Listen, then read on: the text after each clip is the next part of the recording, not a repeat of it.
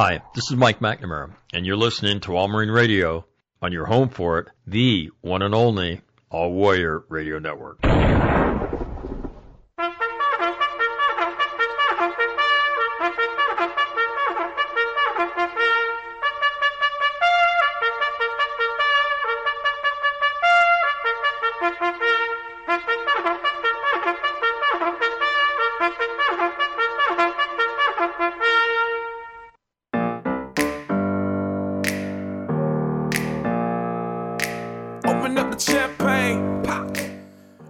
You know, I toyed for a second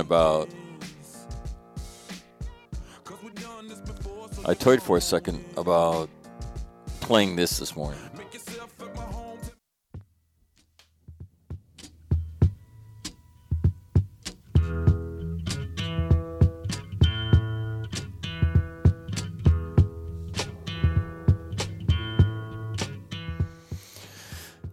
And, but I decided not to, so I'll go back to this.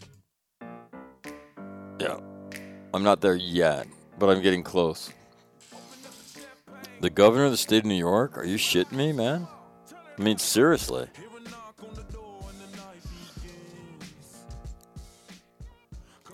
And what this reminds me of is, you know, you see movies and you read books about, you know, growing up in the company town at the turn of the century when the major employer, they owned the newspaper, they owned the store, right? They employed you. It was their way and there was no other way. That's what this reminds me of. Except, you know, the company store is Amazon. It's the New York Times. That's the company newspaper. And you got guys like Andrew Cuomo. The latest story from the Wall Street Journal, is that his staff manipulated data, a report that was going to be put out in order to minimize the definition of what was somebody who died of COVID in a nursing home, right? Not from in and from nursing homes, which would have been more complete data. They were in nursing homes, they caught it, but ultimately they died in a hospital. And what the governor's aides went and did was they fucked with the report. I'm going to kill the music because I'm pissed. They went and they killed the report. Now, let me tell you what this is. This is quintessential politics, okay? This is how the fuck you do it. You send your little fucking minions around, and they play these bullshit fucking games, right? Now, you've heard these games before, right? We're no stranger to these in American history. And I want to say this to the television audience. I made my mistakes. But in all of my years of public life, I have never profited from public service. I've earned every cent. And in all of my years of public life, I have never obstructed justice. And I think, too, that I can say that in my years of public life, that I welcome this kind of examination, because people have got to know whether or not their president's a crook. Well, I'm not a crook. I've earned everything I've got. In case you don't know, that was Dick Nixon. This is him, I don't know how long later, resigning the office of the presidency. Shall resign the presidency effective at noon tomorrow. Vice President Ford will be sworn in as president at that hour in this office. Now again, that the first part is just Nixon lying his ass off. All right? Here's another awesome version. My life is baseball. I hope to get back into baseball as soon as I possibly can. This is Pete Rose lying his ass off. Looking forward to that. Matter of fact, I've never looked forward to a birthday like I'm looking forward to my new daughter's birthday, because 2 days after that is when I can apply for reinstatement. Does anyone have any questions? Mr. Rose, the baseball commissioner this morning said, quote, "I concluded that he bet on baseball." Yet you stand there now and say you didn't, but that you think the punishment is fair. How do all those things jive? Well, regardless of what the commissioner said today, I did not bet on baseball.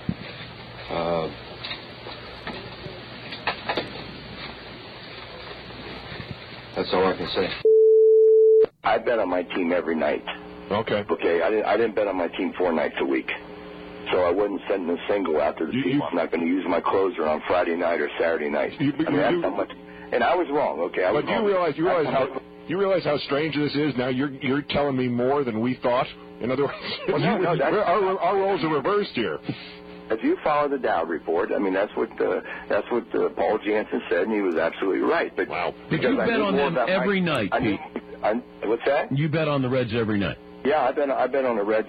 I bet on my team to win every night because I love my team. I believe in my team. I'll begin my questioning on... Now, this is, I want to say 7 or 8 tobacco executives lying about nicotine in public under oath. Matter of whether or not nicotine is addictive.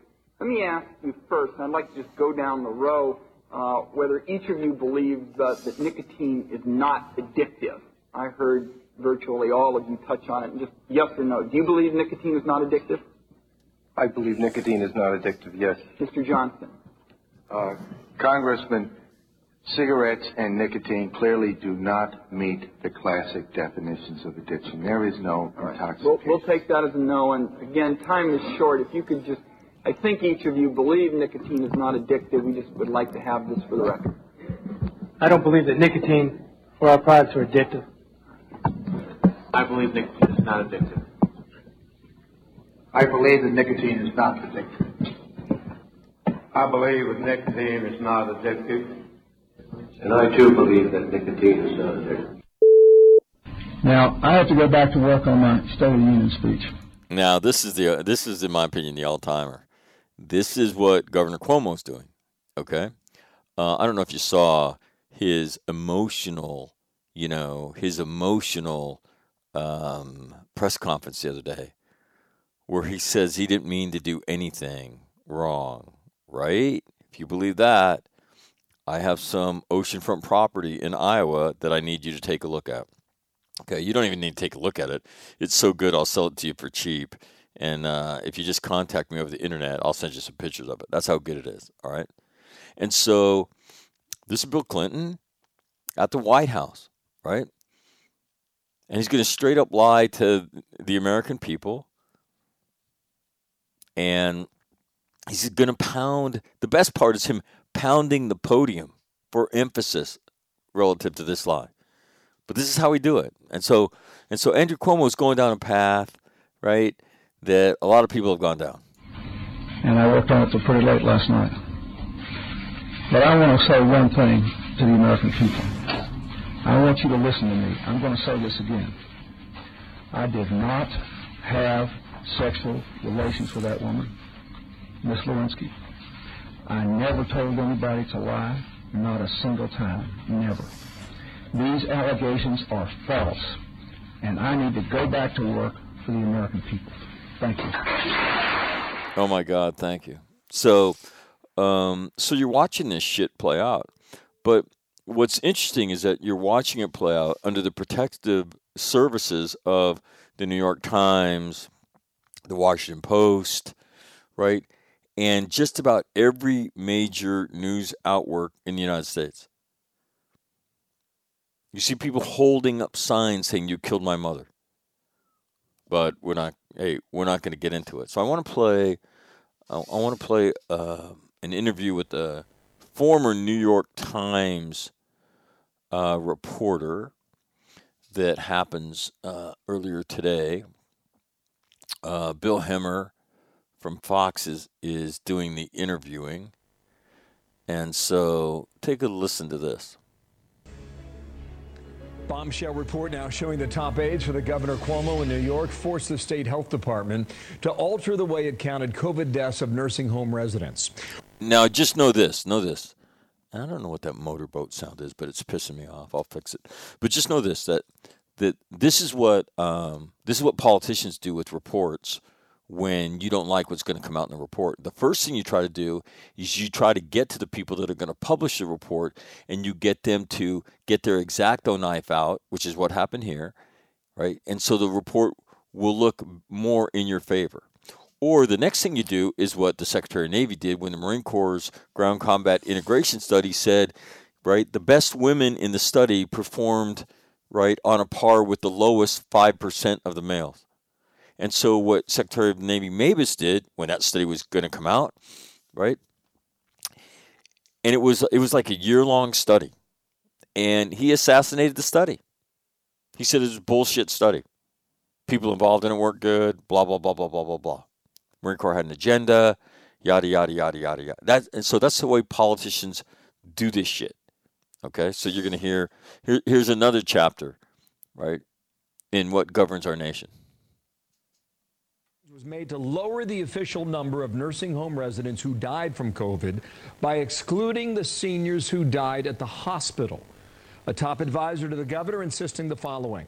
This did not change the conclusion of the report, which was and is that the March 25 order was not a driver of nursing home infections or fatalities. Eric Berenson, former New York Times reporter, author of the new book, The Power Couple. Alex, good morning to you. You've been watching this from your perch. What do you make of it so far? Well, I mean, it's very strange. First of all, it was obvious, last year that that a lot of people had died in hospitals who'd been moved there from nursing homes. And I'm not sure why the Cuomo administration thought about it then. It's also obvious that although we don't know how many people died as a result of infections that they might have gotten from other people who'd been shipped back to these nursing homes, it wasn't a good idea. And other states like Florida didn't do it. What seems to have happened is the governor panicked. Governor Cuomo panicked in March, thought the hospitals were going to be overrun because of bad advice he was getting, and said, we have to ship these people out to make way for this huge surge. And when the surge fell short of the expectations, I don't know if you remember, he was talking about 140,000 beds, 40,000 ventilators. He didn't change the policy. And so people kept getting sent back from hospitals to nursing homes. And again, we don't know how many deaths that might have caused, but it clearly wasn't a good idea. Yeah, and he was saying that the workers at the nursing homes were the ones who brought the COVID in, and not the patients who left the hospital. I think that's true also, but that does not absolve him. And then, of course, the cover-up, there's always that line, the cover-up is worse than the crime. I think in this case, that's especially true. If he just come out and said, we did this because I thought it was the right move, I may have made a mistake, here's what the real numbers are, this would have gone away. Instead, the guy had a book he wanted to promote. He wanted to, he was really high on his own supply for a lot of last year. And now it's all coming back to haunt him. Two things, Alex, here. New York Times, you just mentioned this here. This is like the fifth paragraph in their big story today. They write, the extraordinary intervention, which came just as Mr. Cuomo was starting to write a book on his pandemic achievements, was the earliest act yet known in what critics have called a months-long effort by the governor and his aides to obscure the full scope of nursing home deaths. And then you got a Quinnipiac poll out there. When people are asked, is it illegal? 24% say yes. Is it unethical but not illegal? It's 51%. What's his fate? Right now, it looks like he's going to fight to hang on.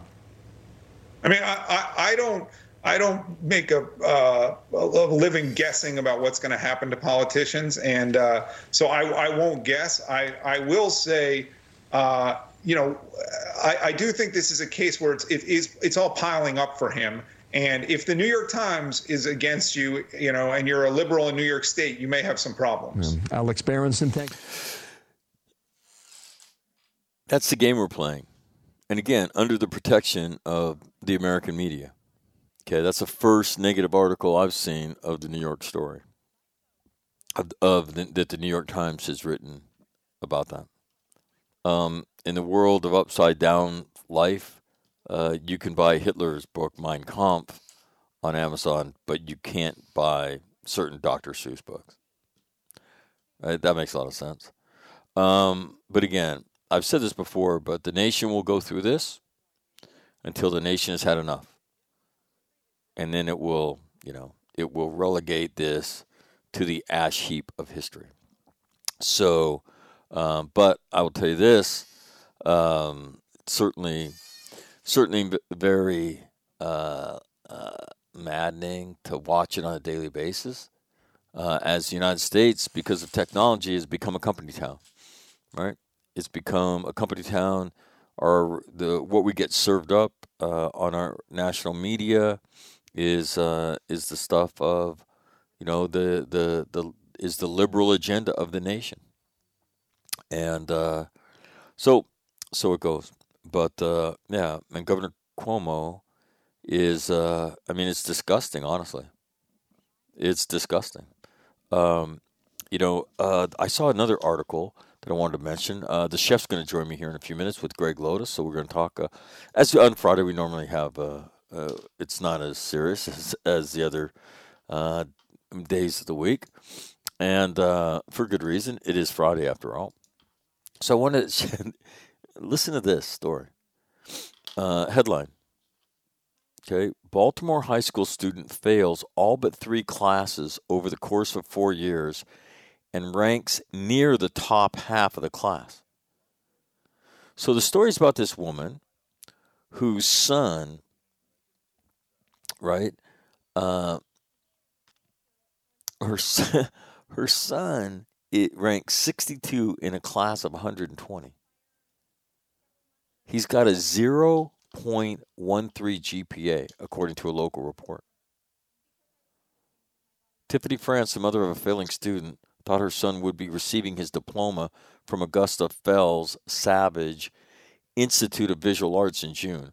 However, she was surprised to discover that he is being sent back to 9th grade to start over. Sent back to 9th grade. He's stressed, and I am too. I told him I'm probably going to start crying. She expressed frustration with the school, asking why her son would have to complete 3 more years of high school after the school failed him. Her son failed 22 classes and was late or absent 272 days over his first 3 years of high school. Only one teacher requested a parent-teacher conference, but France said that didn't happen. Despite this, her son still ranked 62nd in his class out of 120 total students. Amazing, right? She says she has 3 children, she works 3 jobs, and didn't realize her son was failing until February. Even though he was failing his classes, the school continued to promote him. After failing Spanish 1, Algebra 1, for example, the school still allowed him to take Spanish 2 and Algebra 2. And let me tell you this goes on all over the country. So if I could paint for you a picture, right, and I see this all the time because it's who I deal with. Young people who grow up in difficult circumstances, right? Not very good parenting. 43%, I would say it's closer to 60% of Marines would describe emotional abuse in their home.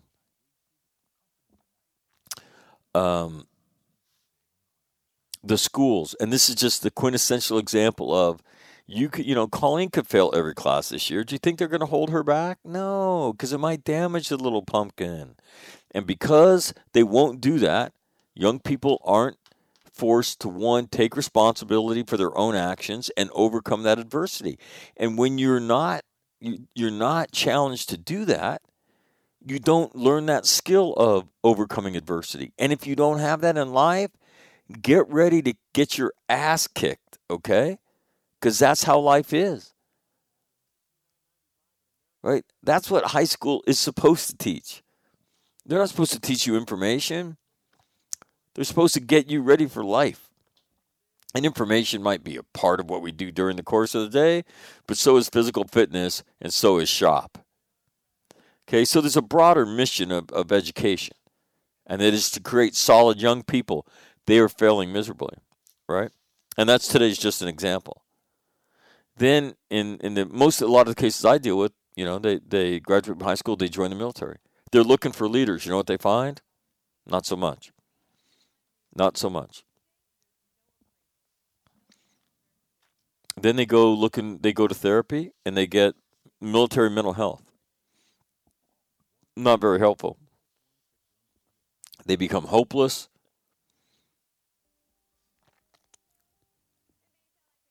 And that's when suicide becomes, makes the pain go away. Let me give you a little data I've been working on the last couple of days. So I'm trying to footnote, right, the statistics, suicide statistics in the DOD. And so I worked on this a lot yesterday. And so I'm just going and researching the size of the DOD, how many suicides there were per year. So that's my statistical challenge, all right? And then you'll get a percentage, a rate of suicide, right? So suicides to the force. I can footnote back to 1999 right now. Since 1999, the amount of suicide, and again, the force has gotten smaller by about by about 250,000 people from between 1999 to 2021. Okay, so the force has shrunk over that time. So, but suicide in 1999, 150 in the entire force, and it was at 1.6 million. The force today is 1.3 million. Suicide is so there's 150 in 1999. In the year 2020, it will be over 400. I haven't seen a final number yet, but it will be over 400. That's almost a 200% increase. 180% increase. Think about that. It's amazing. And that story of the school, that is typical. Kids are not held accountable because it's too unpleasant. Parents come and they bitch at the teachers. Teachers don't need that. So, look, let's just send them on their merry way. So I wanted to share those things with you this morning before we were joined by the chef and Greg Lotus. But the Cuomo thing, you watch it, and it's like you're living in this company town. Living in this company town. Nothing to see here. Just keep moving. And, stands up, his award-winning, his Emmy Award-winning press conferences and all that bullshit was exactly that, bullshit. But this is the way you do it as a politician. And let me tell you this. If I were a betting man, I would bet you that he will survive this. Yeah, that's what I would bet. If I was a betting man, I would bet that he will survive this. How about that? I mean, look at Bill Clinton. He survived it. Still making a lot of money. Bill Clinton has been able to successfully, right, dodge his Jeffrey Epstein stuff. Go figure that one. Yeah. It's what happens when the media likes you. In the company town. And that's what we become. So, good morning to you on this Friday, the 5th day of March. Whitney Houston, it is Friday. She sings the national anthem. Good morning to you.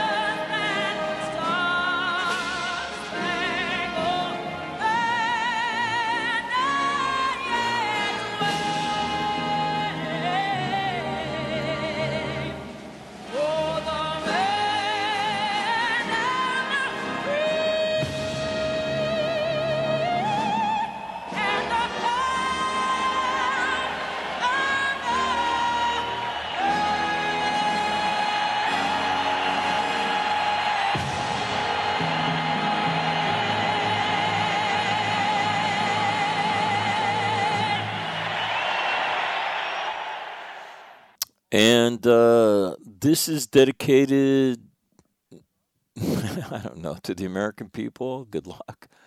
I hope this turns around in the not too distant future when you can have more journalism like the McNeil-Lear report, when you have people that will hold people like Andrew Cuomo accountable, and that right can be right, wrong can be wrong, and I don't care who you are. It applies to everybody, whether you're Donald Trump or Andrew Cuomo or Bill Clinton or whoever. So maybe someday, right? Maybe someday.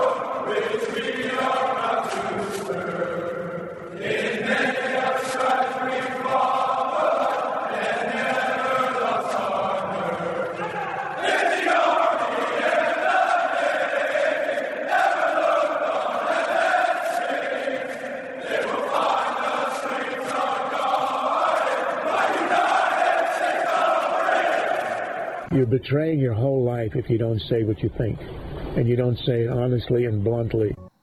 What keeps you awake at night? Nothing. I keep other people awake at night. For this campus had prepared him well. I'm very confident that, thank you very much. If this was vodka, it'd be a lot better speech.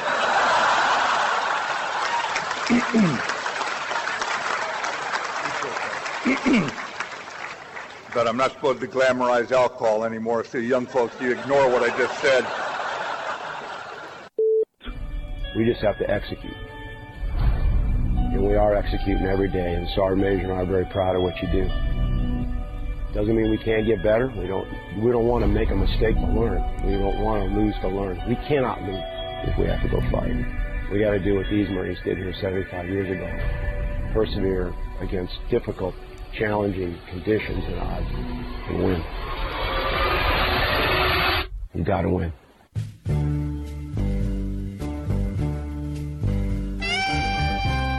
All right, time to check the weather. And then Greg Lotus and Kim Holmes will join me. Currently, it is cold on the East Coast. Sunny and 38 right now. Hold on, let me refresh this.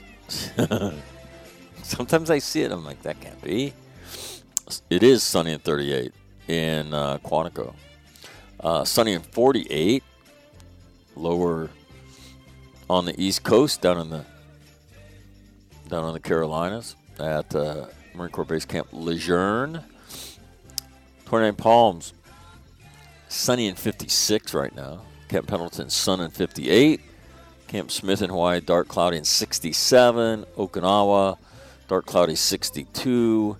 Darwin, clear, 82 degrees and dark. And in Norway, where it's gotten warmer, it is sunny and 39. So a lot of places that Marines are. A little bit of weather. Currently, it is sunny and 54 in the Costa Mesa, Newport Beach area of Southern California. Looking for a high of 68 today. And then 63 tomorrow, 63 on Sunday, 62 on Monday, and rain and 61 on Tuesday. That is a look at your weather.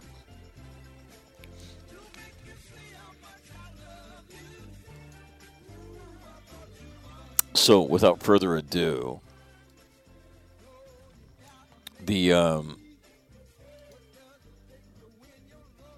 Greg Lotus and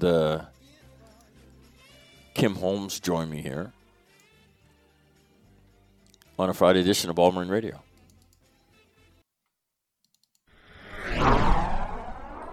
Hi, I'm Colleen McNamara, and you're listening to my dad on All Marine Radio on the All Warrior Radio Network.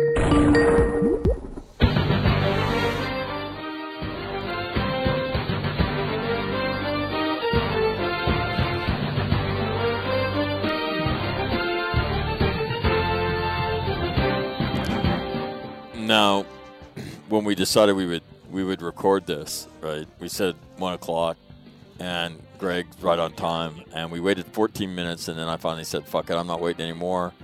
And as soon as I hit the music, right, Mr. El Perfecto, 1 o'clock is good with me, shows up. Kim Holmes. Kim, how are you? Nice timing. Apologize. All right, and then also joining us is Greg Lotus. Greg, what's going on? Oh, I'm doing great, but you want to start again? No, we're not starting again. This is downrange. Are you kidding me? I don't know if you watch 60 Minutes, but they had this thing on about. Are you kidding me? No. Yes. Of course, I watch for 60 Minutes. All right. Did you see the thing about the missile attack on al-Assad? Yes. Okay. Did you see the guys that were on there, like, getting emotional? I did. Okay. So people start texting me and emailing me saying, "Hey, did you see this?" And I was like, "No." And I wasn't going to watch it or anything, but they didn't tell me anything about it. So the next day, I get three of my friends, and I said, "Hey, let's watch this and we'll talk about it." And we watch it, and I'm like, "What in the hell?" So, and you know this to be a fact because you've done radio for long enough. And so, you try to do quality stuff, and nobody even reacts to it. When you do stupid stuff, everybody, they love it. And so we start talking about this stuff, these things that we see, these guys acting all emotional because they got rocket shot at them. I went there, right? But it's not how we do it. It's not how we do it. You're not a victim. USMC, you signed the motherfucking contract, okay? You're there. That's what you do, right? And so... This is not a surprise. It's not a surprise. No, you're not a victim, okay? And so we go off on this guy, and then at the end of it, I say, "I can't do this. I can't put this on." And so I beep like stretches of it, like 60 seconds, 45 seconds. So it's like, well, let me tell you what I really think. Beep, and let me tell you, people loved it. So, Greg, the more it's a shit show, the more people love it. So, well, Kim. Hey, I remember two of our best shows that we did. One was involving vanilla versus chocolate ice cream. Oh, my God. And the other one was crispy versus soft bacon. Oh. The bacon went on for 2 days. Oh, and it never ended. Yeah. It never ended. And then another one was the pole vaulter. Yeah, another one was Greg and I got into an argument about a punch that Phil Lamoureux threw when he was a goalie, and that thing went on for years too. I'm not buying the punch. I'm still not buying the punch. Right? Oh my God! And it would. What about the tramplonist? You would have to explain to everybody. Nobody knows what a tramplonist even is. Greg's watching Canadian tramplonist one night during the Olympics. Yeah, and I didn't understand that there was this Olympic sport. Like when I think of Olympic sports, I think of like the Greeks, like throwing huge rocks or spears or something. And here I'm watching these two people on a synchronized trampolinist. So I said tramplonist, and I said to Mac, I didn't even know there was a word called tramplonist. Yeah, and I said, "Did you just make that up?" And he said, "No, it's a thing." For that shit. Yeah. And so then he says, "Hey, if you dealt with chronic pain and were up most of the nights, you would learn some of this shit."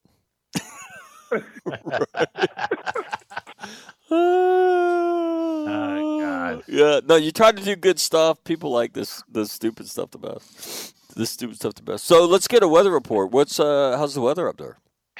Nice. What does that mean? Just nice. Like 30, 33 and sunny? It's 35 and higher. Whoa. Yeah. Whoa. Bust it out. Bust out the today anyway. There you go. It was 50. It was 50 in the 50s on Monday. Whoa. Yep. Whoa. Yeah, people almost shot themselves. Yeah, I'm driving around with my window open today, for Christ's sakes. There you go. There you go. Oh, that's a no-brainer. If you went to Hugo's or Target on Monday, 50% of the people were wearing shorts. Yeah. Nice. And then you guys are going to get snow before the end of the month too. That's the best part. They're calling for a winter storm. Of course it will. And it'll be wet, shitty snow that'll last less than a week. Yeah, that's true. And hey, let me ask you this: would Kim? Have you ever thought of leaving? I mean, you've worked until the last few years of your life, but did you ever seriously consider leaving the cold of North Dakota and going to someplace warmer? I personally would love to go to Palm Springs. Oh. And I just think that's the best place ever. The weather, it's just beautiful. But Arizona, Mesa, Beth's got relatives, her favorite niece and husband and great niece and nephew live there. And they're wonderful people. I'd love to live there and near the airport there in Mesa. But in the summertime, you can't beat it here. It's gorgeous here. I love it. But the wintertime, I could do without now. I really could. So did you ever seriously consider moving? I'd get a few sentences out. But then I'd get the look. Oh, because she a North Dakota girl. Oh yeah, hello. Okay. How about Greg? Do you ever think you would move, Greg? You're a northern guy, and Heather's a North Dakota girl. You're a Canadian, Ontario guy. That's pretty far north, right? Would you ever vacate the Great Northern Plain that you've spent your whole life up there? Yeah, 100%. Do you need some time? Hey, do you need some time to think about it? No. Yeah. Greg and I are going to get a place together. Right. With a pool in Arizona. Yeah. Well, I mean, Greg's... Yeah, that's all they need is two fat guys with their shirts off with the whitest skin on earth. Oh yeah. But you'll bronze up. We're bronze to a golden luster. Greg has got, I don't know, Greg's got some kind of Puerto Rican in him because he browns up like nothing. He does tan well. Yeah. What is that? What is that? That's my mother's side. That's my mother's side on the Italian. Italian, yeah. Yeah, you know what? My daughter has the same skin as me, and my wife always compliments because she tans beautifully. Really? Well, yeah. My other two boys are brutal. The Sunburn brothers.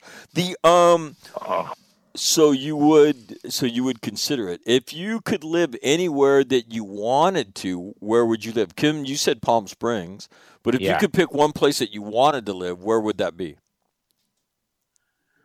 Me, I would. I think it would be Old Palm Springs.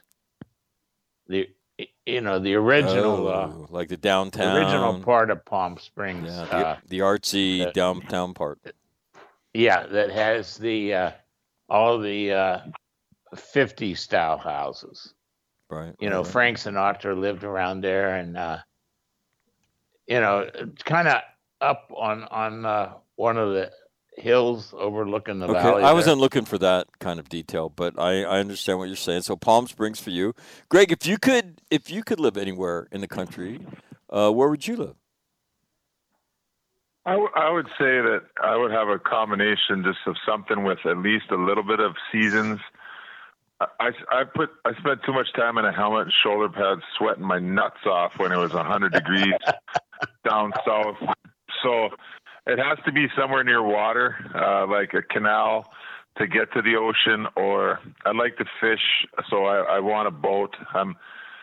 Basically, my wife says, "Oh yeah, absolutely, get a boat, and we'll get a lift or whatever." So we looked like, I don't want to go to Florida, but that's on her mind. But I was thinking something like North Carolina or South Carolina, or even like parts of Louisiana, Alabama, places that got water. I love fish, cook it all the time. When I was out in New York, I would catch fish and bring them home at least 3 to 4 times a week and throw them up. So anything like that. But I like to have a season. I will miss the snow, I will say it, but not shoveling that shit. And sure as shit, this year I paid someone for snow removal, and it didn't snow worth a goddamn lick this year. You knew that was coming, right? Oh fuck! Say, Greg, come on, Greg. Have you ever been to Charleston, South Carolina? I haven't been to Charleston, but I've been to several places in South Carolina and in Raleigh. That's and Durham, right on North the water, Carolina. man. That's supposed to be beautiful. Yeah. It's too humid for me in the summer. I don't like that humidity shit. Too humid. No, that's why you have to live on the water. Oh, you come back? I'd come back in the summer. I'd come back here. Yeah, so the fall, the fall and the winter. Well, that's kind of a Florida thing you got going there, Greg. That's because Florida's pretty much a shithole, except in the winter.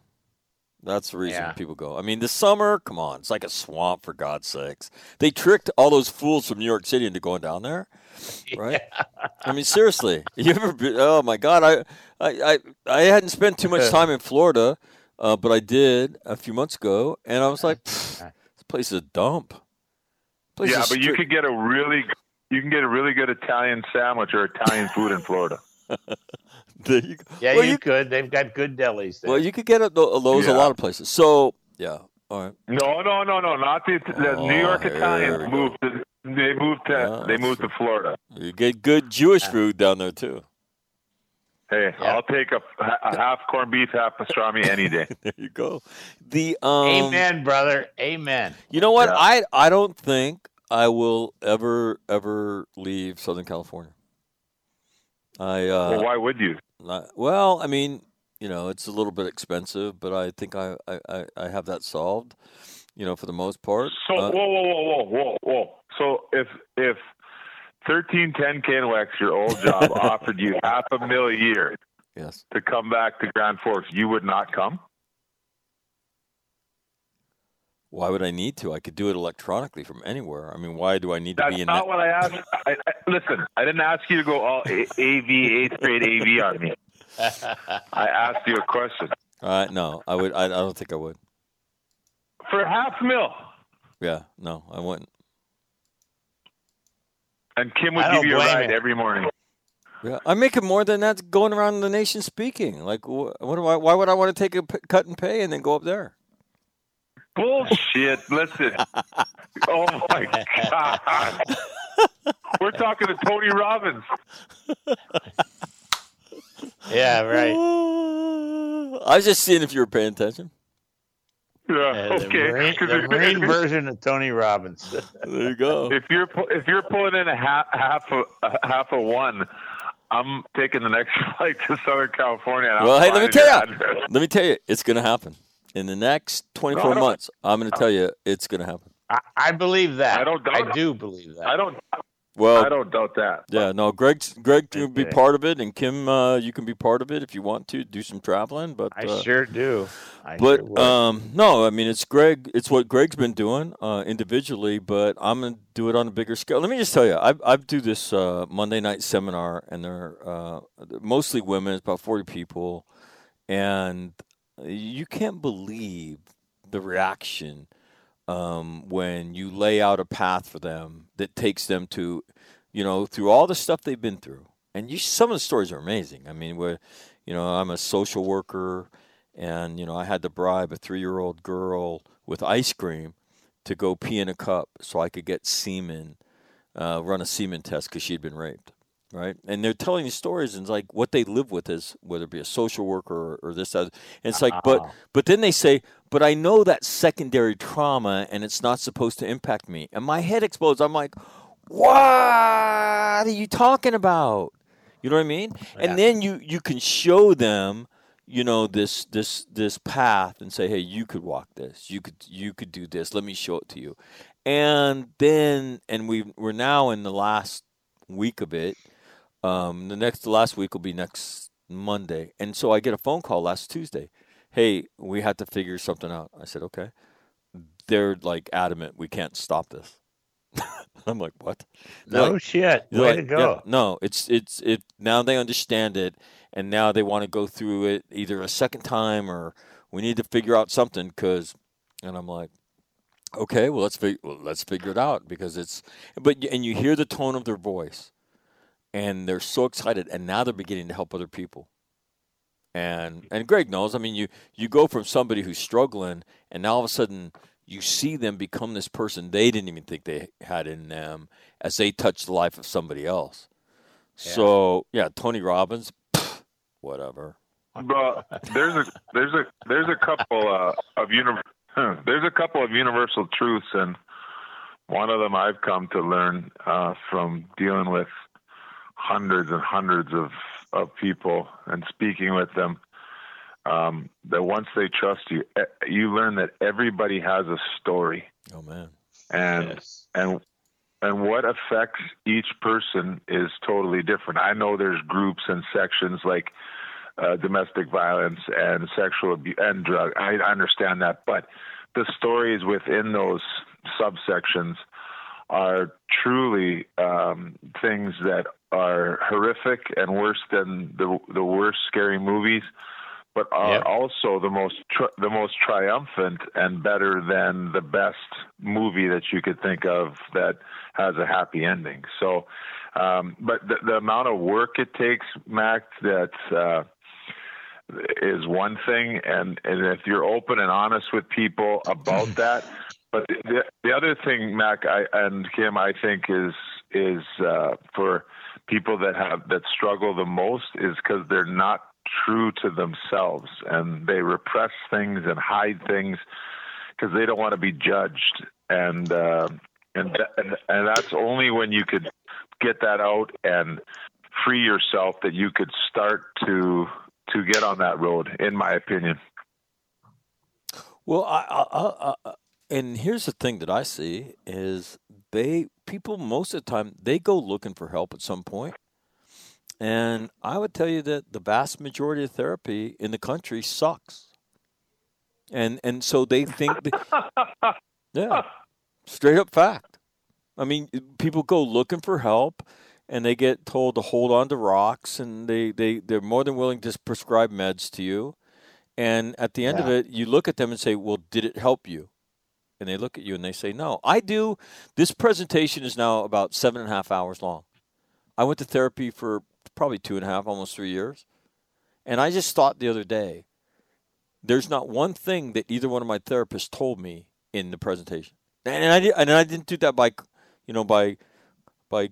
design, I just thought, wow, that's pretty amazing. And they're both guys that I like, and both Vietnam veterans. But I have to tell you that I think most therapy doesn't help people. And well, you know why? You know why, Mac? I'll tell you why. Why?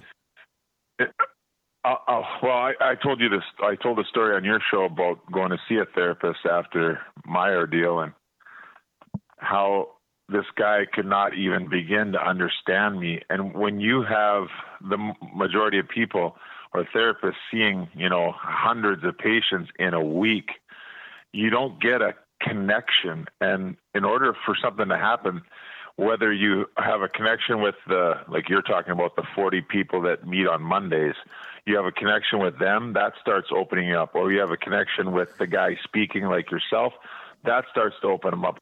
So I think that the way therapy's been taught and all the schools and everything, that they've been doing it the same for years and years and years.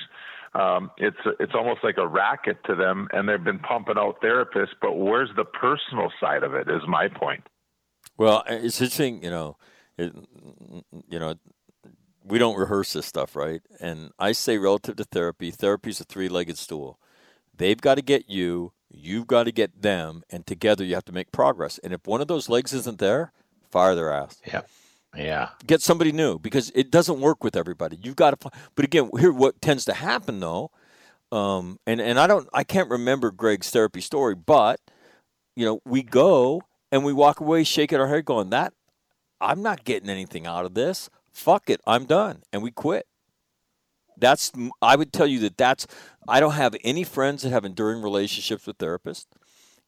And my friends are mostly middle class, guys who, I've known either growing up or my military friends. They don't have, long-term relationships with therapists. And then I know other people that have gone, and they tend to go till their insurance benefit maxes out, and they're like, okay, I'm done, right? And that's the way we do therapy. And I think most people need somebody to talk to. And then Greg, that's why Greg has such a profound impact on people. Right? And I know Kim, just as a mentor, as an employer, I mean, you talk to his guys and they idolize Kim. They worship him. Why? What is Kim Holmes? He's just a great guy in the community. He gives a shit, and he will give you his time and the shirt off his back. And I would tell you. He will listen. He will listen. Exactly. And that's what. Absolutely. You have to listen. Well, if you don't have it, if you don't have a serious mental illness, which is bipolar, schizophrenic, personality disorder, and all that shit, if you don't have that and you're just struggling with life, you need somebody to talk to, somebody who can help you, a guy like Mike Burr, guys who make you believe and tell you can get through this, and I'll show you how to do this. That's what the majority of people need. But again, what do we get? Right. We get medication, and we go meet somebody that we don't relate to, and we quit, and then we might go back, and it happens again, and then we just say, fuck it, we're done. That's the vast majority of people's experience, in the country, in my opinion. And again, I'm sure people are well-intentioned, and they're trying, but at the end of the day, that doesn't fucking get it done. You've got to help people. And if you ain't in that business, then stop doing it. So I'm not trying to hate on therapists or anything like that, but good God. No. Man. No, not at all, Mac. Well, Greg, tell the story about when you went. Well, the long and short of it is I had to explain to this guy about, working my way up from starting as an undrafted guy and starting with on the third string. Like in practice, there's so many reps go around. The first team goes, that's like the Tom Brady guys and all the good guys. And then the second team goes, the backup quarterback. And then the third team goes with the third string quarterback. So I told him everything, this and that. And it took about 20 minutes to talk about my spiel. And then at the end of it, he said, okay, so tell me where these strings are on the field. And I said, what? And he goes, you jumped over the strings. You went from the third string to the first string. And I looked at my wife and I said, we are fucking leaving now. So that's what happened. God almighty. That's brutal. Well, come on. That's an easy mistake to make. You grow up in this country and you have no idea what football is. I mean, come on. How'd you find that guy? Who recommended him to you? I don't remember, Mac. I believe it was someone through the NFL because I was already back in North Dakota. There's only so many. You know what I mean? So you were back here now. So this is a little bit about Greg's life. So had Heather been diagnosed with breast cancer yet? Yeah. We were finished that a year or two after that. So you could see Greg's dealing with a little bit of shit in his life, and then you go, and this is the experience you have. And I'm just look. I've given my thing in front of over 60,000 people in 2 years, and again, I talk to people all the time. It's what I do now. It's what I do, and I'm telling you, that's the average person that I talk to, they do go. They do give it a try, and they don't relate. It doesn't work. And so I'm not hating on anybody. I'm just the truth is what it is, right? And if you don't like it, I don't give a fuck anymore, right? I don't give a fuck because let me tell you, there's too many. You don't have time for that. Well, I mean, helping people is too important to deal with somebody's fucking vanity, right? Yeah. If you want to help people, there's all kinds of people that you could talk to that, will help you. And then I get asked, well, so I'm not even going to go into. I'm not even going to go into that.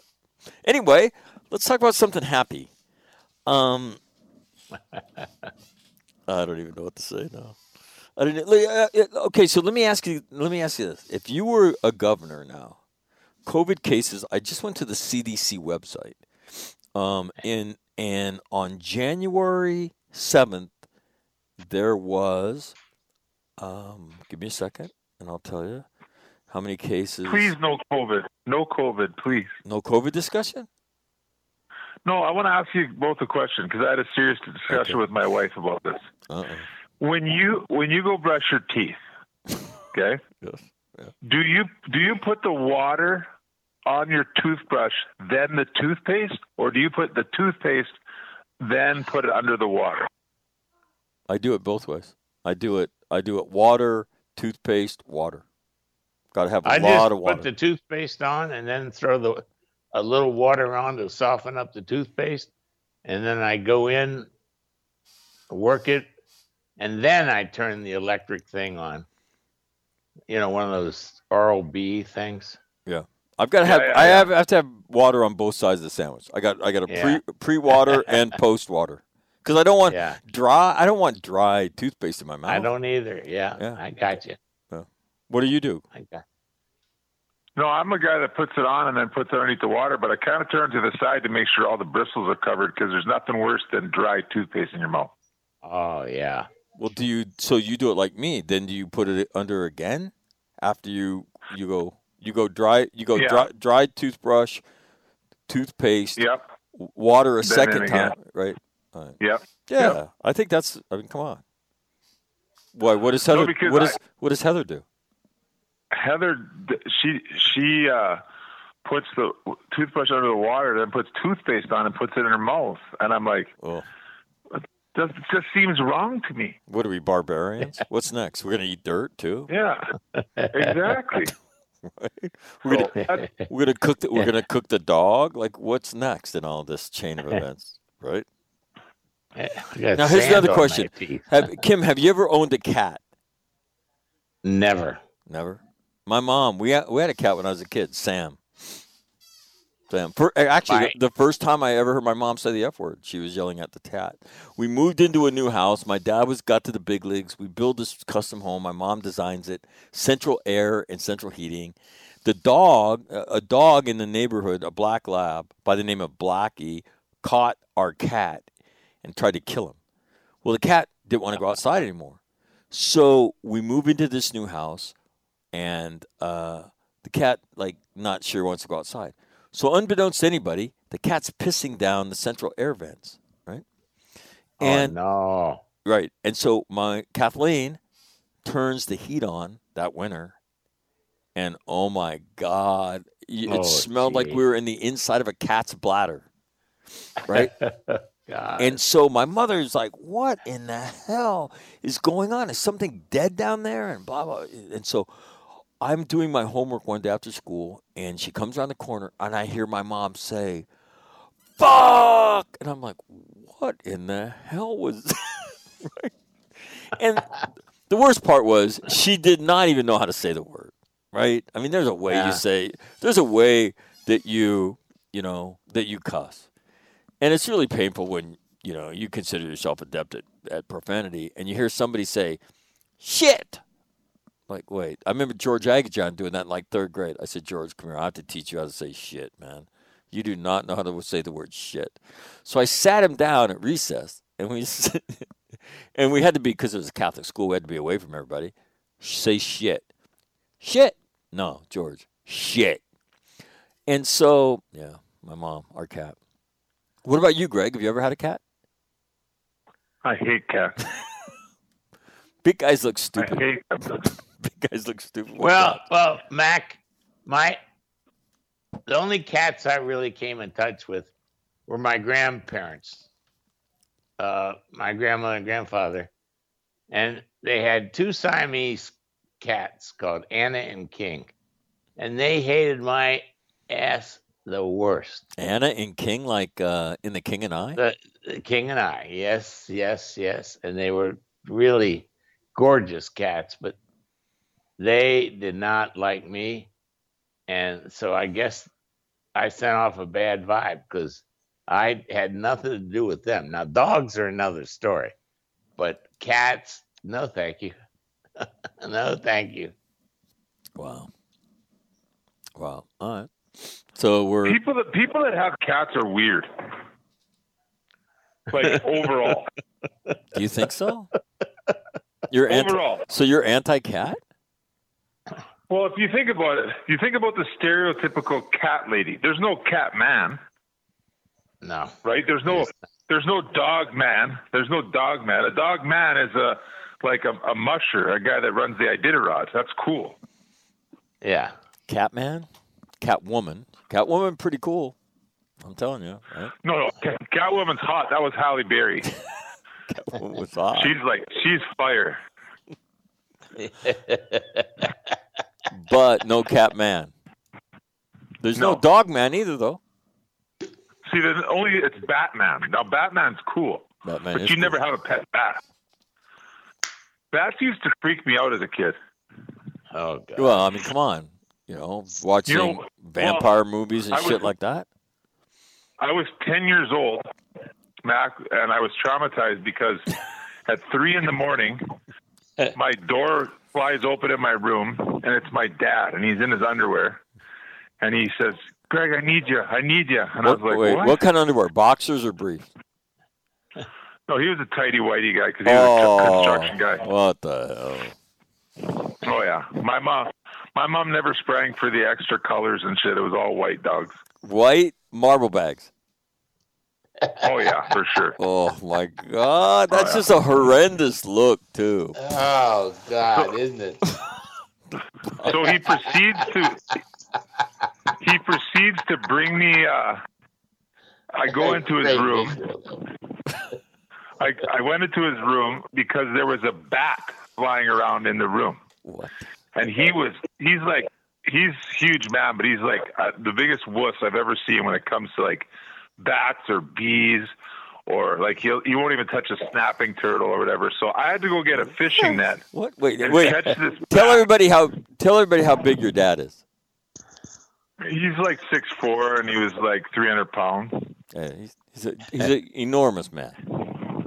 He's Yeah, a big he's guy, lost and a lot of weight now. but he's not a fat guy. He's just, Greg and his dad. I mean, they're giant human beings. Okay, they're giant human beings. Very. And your dad's afraid of small animals. What? Oh yeah, he's brutal. That's awful. So he went to get his 10-year-old kid. So I didn't like bats growing up as a kid. Oh, I didn't either. Well, who does? Nobody likes bats. I mean, because of the aura of the vampire. Was there an animal that really? Like, I'm not a snake guy. I've always hated snakes. I hate me snakes too. with a passion. I love snakes. Oh, not me. Yeah, I taught my kids how to catch snakes when they were little. Why don't you walk us through that? How do you catch a snake? Well, just behind the head or whatever. I mean, that's very, very easy. You distract them a little bit. Or how do you do it, though? Like, so walk us through it. Do you use a stick, right? My hand. To pin the head? So if it's a poison, so it's a rattlesnake. This is a good example of why 90% of all snake bites are to the hand. So you yeah, no shit. It happens all the time with Marines. Like where do you get bit? On the hand, and you're like, motherfucker.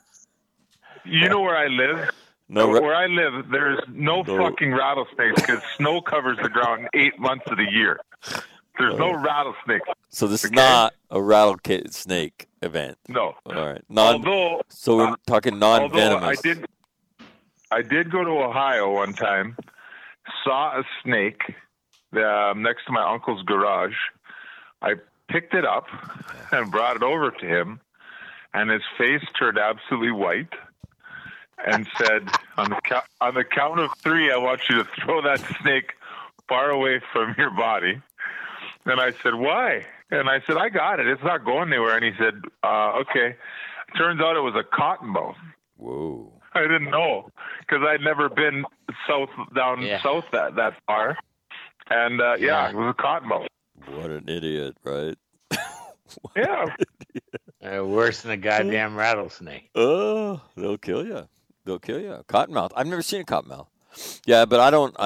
That's the animal that I probably was most afraid of growing up, and living in part of the country that you have them. And but the thing that I was most afraid of when I was a kid was I was afraid of the Wizard of Oz. I didn't used to watch the movie when I was young. And my sisters would make fun of me. Like, Wizard of Oz would be on. I'm like, yeah, I'm not watching that. And I would, out of my bedroom, there would be the neighbors across the fence had a light. And it was a gas light, right? So it would kind of move and shit. And then when the trees would move, the shadows on my wall would, and I was convinced I could see, like, the witch, right? And those fucking monkeys in the Wizard of Oz. I was convinced that they would wings. Yeah, those fuckers, man. I was convinced that they were looking at my window, right? Yeah, I did not care for that. That's what used to scare me the most. Not bats or any other shit. It was the Wizard of Oz characters looking in my window when I was a little kid. That fucking gas lamp across the fence that the Carrolls had. I lost like 900 baseballs in the Carrolls' yard. They wouldn't let me go back there. So I used to stomp their bushes when they weren't around. So, no evil deed goes unpunished. What about Kim? Anything you were afraid of when you were a little kid? Snakes. Didn't like snakes at all. But that would be about it. Greg, what about you? And we're growing up in Ohio, there were a lot of garden snakes. Oh.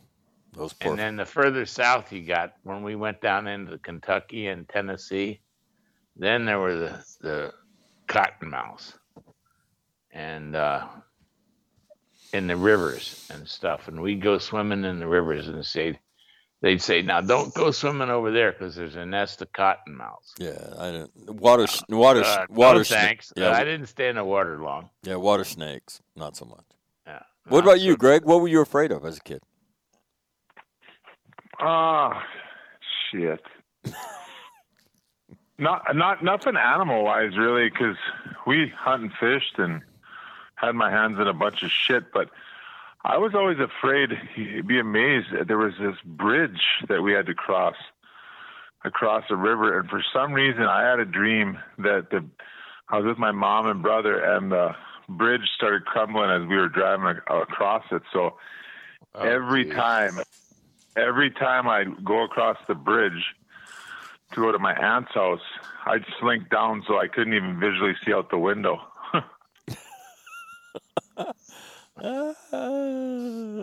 It's crazy, the things that scare you as a kid. Which was ironic because I went to play in New York, and the only way you get anywhere is to go across 18 bridges. Yeah, no kidding. Yeah, that's about it. No kidding. But when you're a kid, like, I don't know, the things that scare you. Like, I look back on the Wizard of Oz, and I'm like, what was I thinking? Yeah, what was I thinking? But yeah, I did not watch the Wizard of Oz till I was like 17 years old. Yeah, it did not. Can you watch it now? No. No, you won't watch it. I would watch it now. Yeah. But it doesn't bring up any bad memories? Like, no. All of a sudden you get to a part and you're like, how you got that 10-second fast forward and you're like, screw this. Those monkeys, man. Those monkeys used to scare me. But not anymore. Hey, I'm not afraid. What's that? Pardon the pun, but that wouldn't fly nowadays. You couldn't hook wings onto a monkey and paint it green for the movies. Right. None of that. Oh, God, a bunch of that stuff. In did they not cast the perfect woman for that witch? Oh man, did Which they one? ever? Which one? The bad one? She was the scariest bitch on the planet. That pointed nose. Yeah, and when she stuck her fingers out. Yeah. Come here, remember my when pretty? Remember when she took her broom and she put it in the fire, and then she threw it at the scarecrow, and he lit out. Oh my God! I was like, just petrified. Yeah, I remember that, boy. Hey, Mac, I was going to ask you, what do you Hold think on. about this Her whole name- Dr. Seuss business? Her name is Margaret Brainerd Hamilton. Oh. There's no way she's alive. She's dead. She died in 1985. She was born December 9th, 1902 in Cleveland, died at the age of 83. Let's see. Was she good looking? Let me. Sometimes it's hard to tell in those looks old like, photos. Yeah, she looks like a. Like she could play a witch? No, she looked like a normal Midwestern girl. Really? Let's see. American character actress, best known for her portrayal of the Wicked Witch of the West. A former school teacher. She worked as a character actress in films for 7 years before she was offered the role that defined her public image. In later years, Hamilton made frequent cameo appearances on television sitcoms and in commercial, and also gained recognition for her work as an advocate for causes designed to benefit children and animals, retained a lifelong commitment to public education. As a teacher.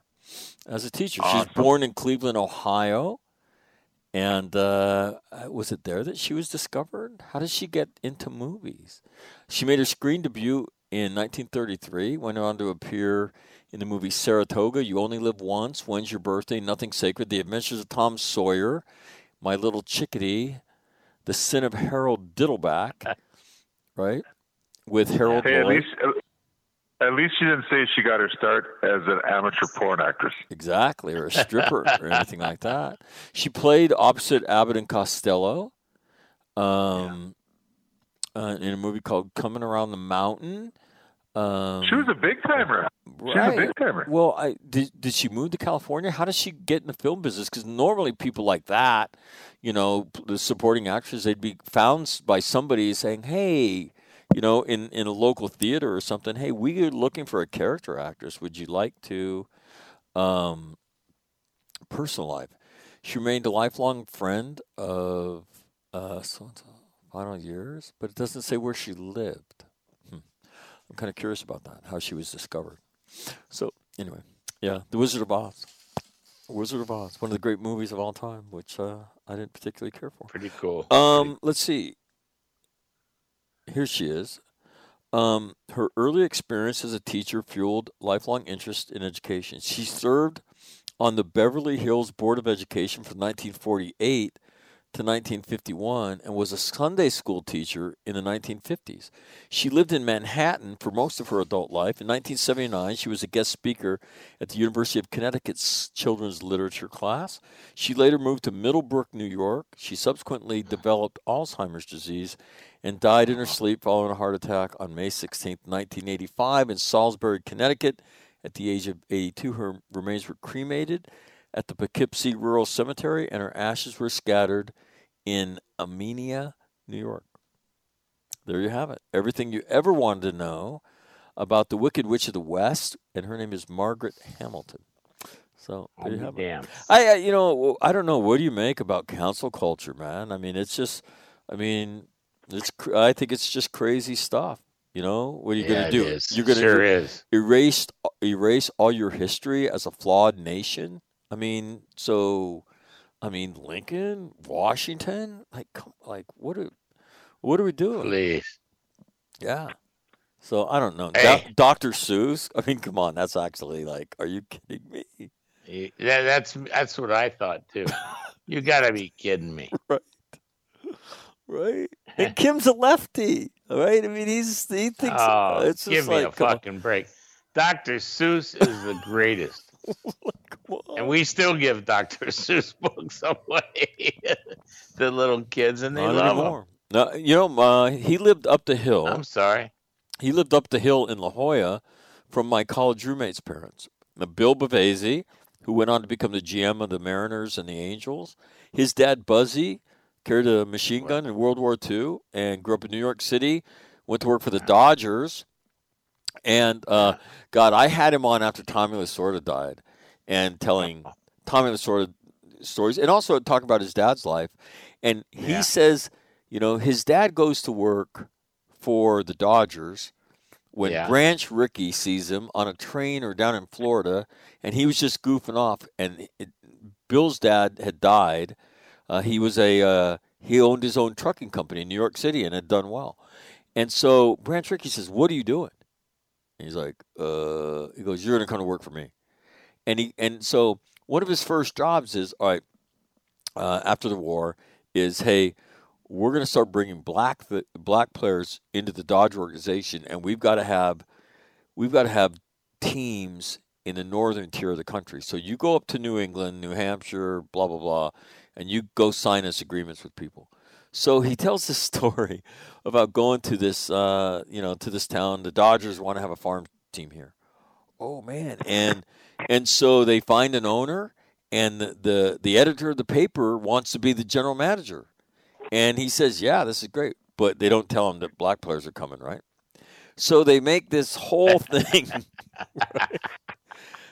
right? There's this big launch and all this big hoopla, right? And then right before the team leaves spring training, they're like, "Oh, by the way, yeah, you're gonna have black players on this team." Like, what? What? Right? And then we were talking about the early '50s when that had never happened in the nation's history. No way. Right? And so it was no accident Jackie Robinson starts in Montreal, right? Very much designed to keep him out of the South and whatnot. And the Dodgers really... Canada's not racist. That's why he started up there. Exactly. That's right. It's less racist maybe than the American South was. Sorry, we didn't have slavery there, Chief. I know. So no, he tells these great stories about, but his dad becomes, Branch Rickey says, "I'm not going to Los Angeles." So Buzzy becomes the general manager of the Dodgers in Los Angeles in the late 50s and early 60s when it's just the best, right? The Dodgers, they run the show out here. And the Rams were around, and so then he becomes part owner of the Padres in 1968, and they moved to La Jolla. And so for those of you that have ever been to La Jolla, there's this big mountain called Soledad Mountain, and that's La Jolla is kind of built on that. On the crest of that hill, looking over the ocean, seeing from Mexico to Malibu, his wife, Buzzy, and his wife, Evette, buy a home. It's beautiful. Up the hill from them lives Dr. Seuss, whoever the hell that guy was. And so Bill would go get books for his nieces and nephews when they were born, and he'd have Dr. Seuss sign them. And, great! Yeah. So and now you come to find out that it's just not everything it was cracked up to be. So very disappointing. I don't know how it all ends though. When does it stop? Any idea? It'll never stop. Well, the McCarthy thing stopped eventually. Well, hopefully this will stop. Yeah. No, it's just. Well, I think there's I can't give you a time though. There's a group that's trying to change the words breast milk to chest milk to be more inclusive. There you go. Please. That way men aren't excluded. Exactly. No, but as you see so many, it's just crazy, right? It's just crazy. You see people that get eliminated. I mean, have their jobs taken away. It's so PC, it sucks. And then they go back 50 years. I mean, who's the quarterback for the Arizona Cardinals? He gets drafted, and they go into his Twitter account when he was 17. He badmouths somebody. And then 2 days later, he's on TV apologizing. Are you shitting me? But yeah, that's the way we do it now. Thank God nobody listens to this. So anyway. I wish they would. Yeah, no kidding. No, they listen. All right, so what are you doing? Any big plans this weekend? Well, I've got a football game tonight. Oh, that's right. The Fighting Sioux Hawks. doing really great. Yeah, and Greg's Bison lost. Yeah, how about that? First time. They got their ass whooped. First time in, what, 59 games or something? Yeah, 39 48 games. 30, yeah. Yeah. So, but they're beatable this year, the Bison. Uh-oh. Well, hey, that's bold talk. We'll see. We'll see what happens. Well, the team that beat the Bison, we beat them the week before by a bunch. Oh. So I don't know. Well, let's get a little update. Greg knows more about this than I do. Well, and Greg, is Peyton? Is he playing? Does he dress, or what's going on? Is he redshirted? No, he's dressing, but he's a redshirt freshman. So okay. Yeah, chances of him seeing the field are slim and none. Got it. What do you would you like to give an assessment of them as a team? Or being a parent, would you like to stay away from that? No, I mean, I could be unbiased because, they beat the number 24 team in the nation first by, I think, about 18 or 19. And then they beat the number 4 team in the nation quite convincingly. So, yep. I'd say they're doing really well, Mac. And then they got another ranked team coming in today. But the thing is, all 3 of their first 3 games have been at home. So the true test of a team is not till you travel. So that's no coach alive would say otherwise. Got it. I agree. Well, that's good. But I heard that they're a little bit more physical this year than they've ever been. Who? The Sioux. The Hawks. The Fighting Hawks. The Sioux. The University of North Dakota. The Fighting Hawks. Fighting Sioux. Fighting Sioux. Thank you, Greg. No, hey, trust me. For those of you who don't know, there was a nickname controversy, and the University of North Dakota had been the Fighting Sioux for years, and people over the years banged the drum long and hard. The name was Hostile and Abusive, and the name was retired. How many years ago now? Not too many years ago. And a bunch of white shirts in Indianapolis decided that. How many white guys in white shirts? How many years ago was that? Oh, it's got to be over 12. Wow, that long? I'm not that long ago. Wow, that's amazing. Yeah, it's at least 10. I imagine it is. Yeah, it's amazing. Yeah, it's at least 10. Wow, that's amazing. That happened that long ago. 10. That happened that long ago. I got an email from last week. It's a food question. Mac, I would like to hear an answer to this. What is your go-to fast food? Oh, interesting. You guys are both food guys. Your go-to fast food place is, Kim? Oh, it would have to be Jersey Mike's. Subs? A sub above? Yeah, I love their subs. Because you can get capricola and prosciutto and salami. You can get nice Italian subs there. Very good. Very good. Gregory, how about you? Your go-to fast food is? Oh, God. You know what? I'm a guy that gets cravings, so I could bounce from Five Guys to Chick-fil-A, those are kind of like, but I enjoy a good sandwich. We have no good delis, but I consider that fast food if we had that kind of shit like that. But I do like a bowl of pho from town here, from King Pho. That's fast and that's great. damn good. You turned me on to that, Greg, and it was the best I've ever had. I'm sure you've had better, but I'd never had it before, and I thought it was to die for. I'm a Chick-fil-A guy. Mac, I'm a Chick-fil-A guy. They lost the nickname at the end of 2012, so it's almost 10 years. This is coming up here. Wow. Yeah, they didn't have the guts to do it while I was still there. They had to wait till I left, and then they got that thing done. That's the way that thing worked. Okay, so Jersey Mike, what's your order, Kim? Do you get the same thing all the time?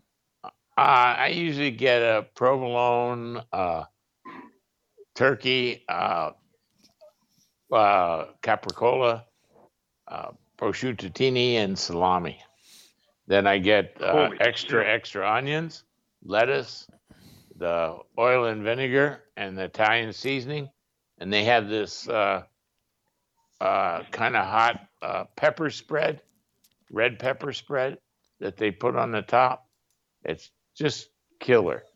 I can't eat them too often because of the sodium in that meat. But I love fast food. I can't eat it because I just can't put that in me. Got it. Greg, what's your go-to order? If I'm going to Five Guys, I got to get the double cheeseburger with triple bacon, along with mustard, relish, heavy onion, pickle, fried mushrooms, and jalapenos. Beautiful. Whoa. My wife would be all over that one. Oh, my God. Guarantee it. The only problem with that burger is you can't put it down once you put it in your hand. How do you get that thing in your mouth, man? No, that's not the problem with my yap, but you just can't put it down because it slides all over the place. Greg's got the great white shark jaws. My order, in fact, Colleen and I just went last night. I get like 4 chicken strips and Chick-fil-A sauce and order those fries they have, those like horizontal cut fries. And let me tell you this. Fries. Yeah, the waffle fries. Chick-fil-A has the best soft ice cream in the world. No kidding. Oh, my God. It's the best. Absolute Wow. best. I used to be a fan of McDonald's soft ice cream. It's garbage. Yeah. If you're a fan of McDonald's soft ice cream, go to Chick-fil-A. You're prepared to faint. That's how good it is. Wow. Yeah. So I'll get a cup of that, and I put a little Hershey's chocolate syrup on it, and then Jack and Joe wait for me to finish it, and then I give them the residual around the edge of the cup, right? But there is not much of that. They have to work. So, yeah. You gotta see my dad eat ice cream because he's got false teeth. So we live like 2 miles or 2.5 miles from a Dairy Queen. Right. And he'll when we all go for ice cream, like with the kids and him, when he was here and he lived here, he would get a large chocolate shake, double caramel, and then some form of ice cream in a cup, usually a large sundae, like extra caramel. And without a doubt, at least the sundae and half the shake would be gone in 2 miles. Oh, my God. That's a serious lust. Oh, my God. Come on, the kids still talk about it. Ice cream is the best. Come on, how could you not? I mean, Yeah, and Dairy Queen makes some great stuff. How do you not like just devour that stuff? Would you take little bites? Like, come on, man, you shovel that shit in as fast as you can get it in your yap. Yep, that's right. Yeah. We used to go to this place in Florence called Vivoli's. They'd made this gelato. And you go in there, and it depends on the size of the cup. And they have these flat scoops that you could get up to about 10 different scoops if the cup was big enough. And we get something like that. Oh, my God. Fresh fig ice cream. Are you kidding me? Melon ice cream. It's just great stuff. Yeah. No, let me tell you. I mean, come on. That stuff is the best. That stuff ice is the cream best. is the best. Yeah, come on. Ice cream. Mac, I got to head out. All right. We're done. All right, boys. First of all, Pleasure's ours. thank you very much. Thank you for waiting. Well, no. We'll talk to you guys next week. All right, Greg. See you. Looking forward to it. Care, Bye, boys. Greg. All right. Bye-bye. See you, Kimmy. Have a great one. You too. Bye-bye. Bye-bye. There you have it. That'll do it on a Friday. Yikes. Have a great weekend. And again, as always, don't be afraid to change somebody's life. You won't have to look hard, I promise you. So, a lot of people in tough places. So, just keep your ears open and don't be afraid to stick your hand out and help. So, on this Friday, the 5th day of March, have a great weekend. I'll see you on Monday. I'm out.